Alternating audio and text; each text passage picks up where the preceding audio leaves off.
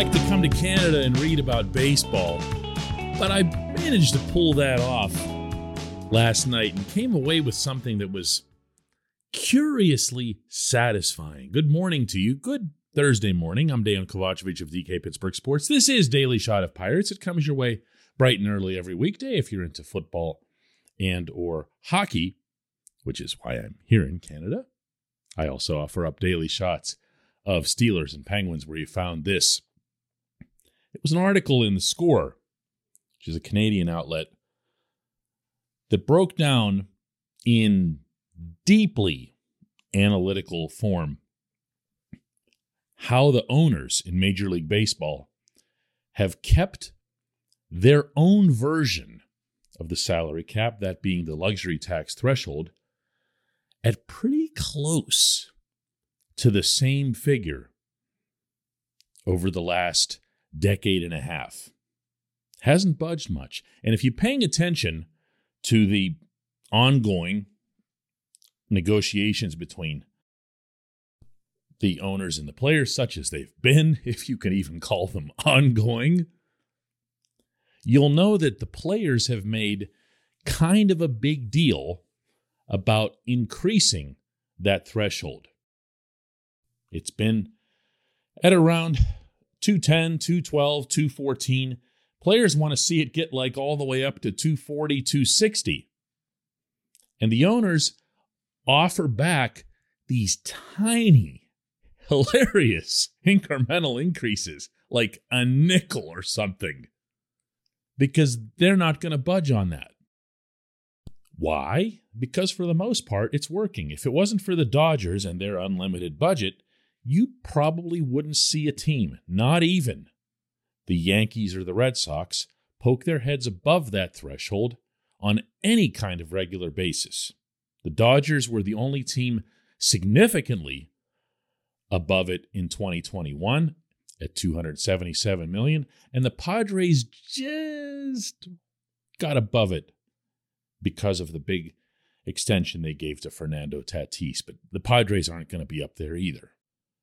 More strikingly, really, if you think back to it, the Red Sox gave up Mookie Betts to the Dodgers. Why? Didn't want to exceed the threshold. Didn't want to get taxed. The tax money is just flushed down the commode. In the eyes of the team, didn't want anything to do with it, backed off. The players, and understandably so, and I believe it's all of them, want to see the threshold increased. I don't think that's just a Scott Boras thing, even though it principally favors Boras clients, because you would only see more teams get up there with the Dodgers, and only 2 or 3 of them, to bid for Boras's players and create more of a market, Boras's favorite word, for their services. And it's a fair stance for the players to take. But it's not the stance that would actually make their membership the most money. And that's where this becomes collectively, clinically insane. This portion of Daily Shot of Pirates is brought to you by our friends at North Shore Tavern. That's directly across Federal Street from PNC Park. It's home of Steak on a Stone, an eating experience, underscoring the word experience. The steak is brought to you partially cooked on an 800-degree stone, and you do the rest. It's a ton of fun, it's a great meal, and it's a baseball atmosphere like no other in Pittsburgh. North Shore Tavern, right across Federal Street from PNC Park. Anyone who's been following my stuff, whether in spoken or written form, for a long time will know that as soon as a reader mentions a salary floor, I'll always bite back. I'll say, can't have a cap without a floor. And that's because it's true. There's no salary cap system, not in the NFL, not in the NHL, not in the NBA, not in MLS, not anywhere, that doesn't involve a floor and expanded revenue sharing to make sure that the teams with the lowest revenue have the ability to spend up to that floor. Know who benefits from that system? Yeah, the players do. You have more players making more money because you're forcing more teams to spend into a range.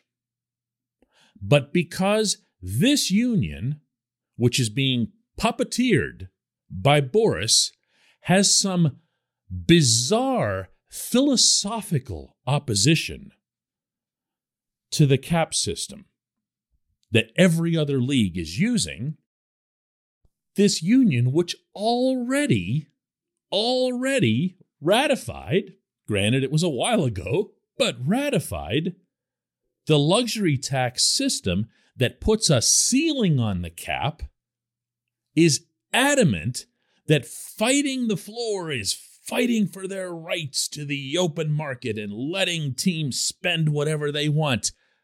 Except what? Except that they don't, and they can't.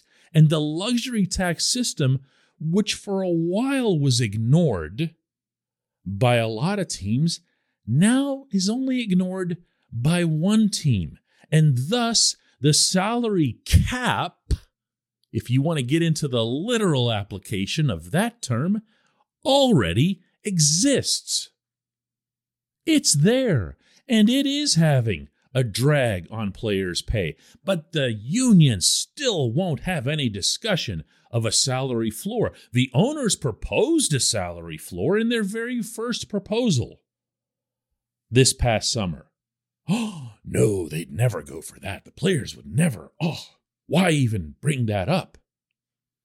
And I get blowback on social media and some of the more direct feedback that I'm raising people's hopes by talking about a cap and a floor. The cap is there.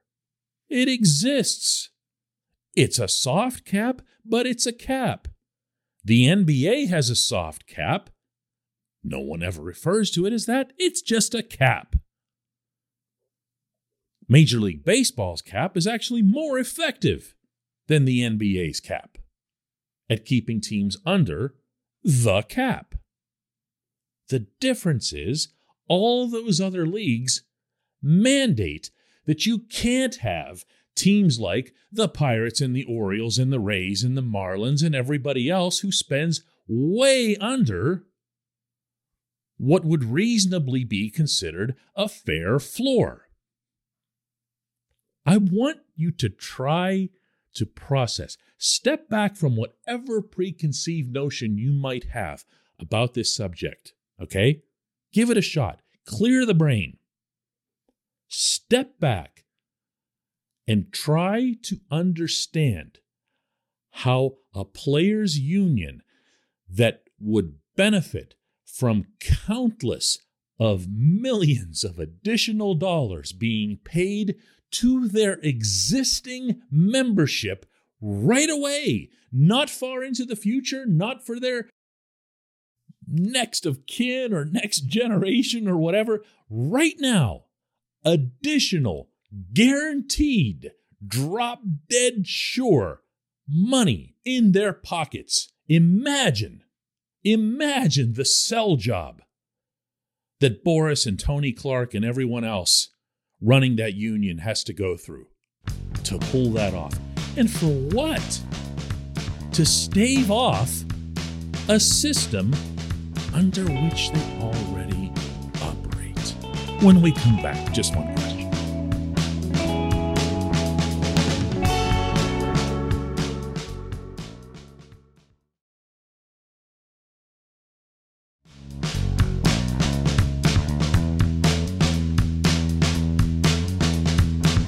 Welcome back. Time for J1Q. Today's comes from Biagio, who asked, why did Rob Manfred shoot down the Rays playing half their games in Montreal? It was always a great baseball city with lousy facilities. I thought Montreal was building a new facility for baseball. Well, since I'm in Canada, your question is kind of timely. And I'm also in the only city that's got a major league team now. That, of course, being Toronto and the Blue Jays, at least when they allow the Blue Jays to play in the country. Montreal is a wonderful place for baseball with a rich history and a passionate group of people that really, really, really want to bring their Expos back. And that's what they would be when they'd come back. I was there a couple months ago, also for hockey. And invariably, I'll start talking baseball with the people at Bell Center because it's just something that comes up way more than you'd expect. And their view on this is that the Rays thing would have been silly, other than that it could have been a precursor to bringing the Expos back. They never saw it. No one there did, as some sort of permanent solution. It would have been a matter of, okay, they're getting 7,000 per game down in St. Petersburg, and we're putting 40,000 a game here in Montreal. So just move up here already.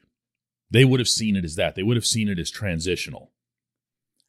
And I think in this case that Manfred and the rest of the owners who killed this thing were right to do so. And for that matter, as the bylaws go, were well within their rights to do so.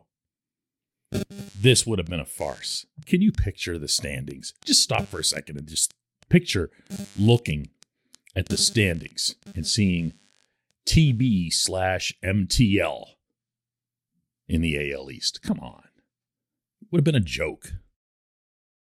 I don't know what's going to happen to the Rays. Ever since this decision was rendered last month, there's been sudden and somewhat predictable movement, particularly in Tampa, more so than in St. Pete. And by the way, if you've never been down there, those places have nothing in common.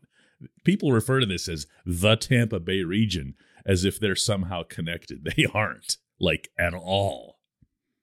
If baseball were to move to Tampa, I think it would have a fighting chance. Tampa has shown itself to be supportive of the Bucs in the NFL, and that was before Tom Brady. And they've shown themselves to be supportive of the Lightning, although that's been kind of easy to do since the Lightning are really good and are winning Stanley Cups. But they've done it. They've actually supported arena football. Don't laugh that off. They took their arena football really seriously down there for a while. I think they could pull off baseball. But I also think there's so much to gain from having the Expos back. The Expos are a part of the sport's past. The Expos would be embraced by their city. The Expos would come with a tradition that predates even the Expos, going back to the Montreal Royals, who, of course, were the team that had Roberto Clemente when the Pirates claimed him in the Rule 5 draft. This isn't a place like, Nashville or Portland, Oregon, where you'd have to explain to everybody what it is they're watching and announce the rules and so forth. It's Montreal, man.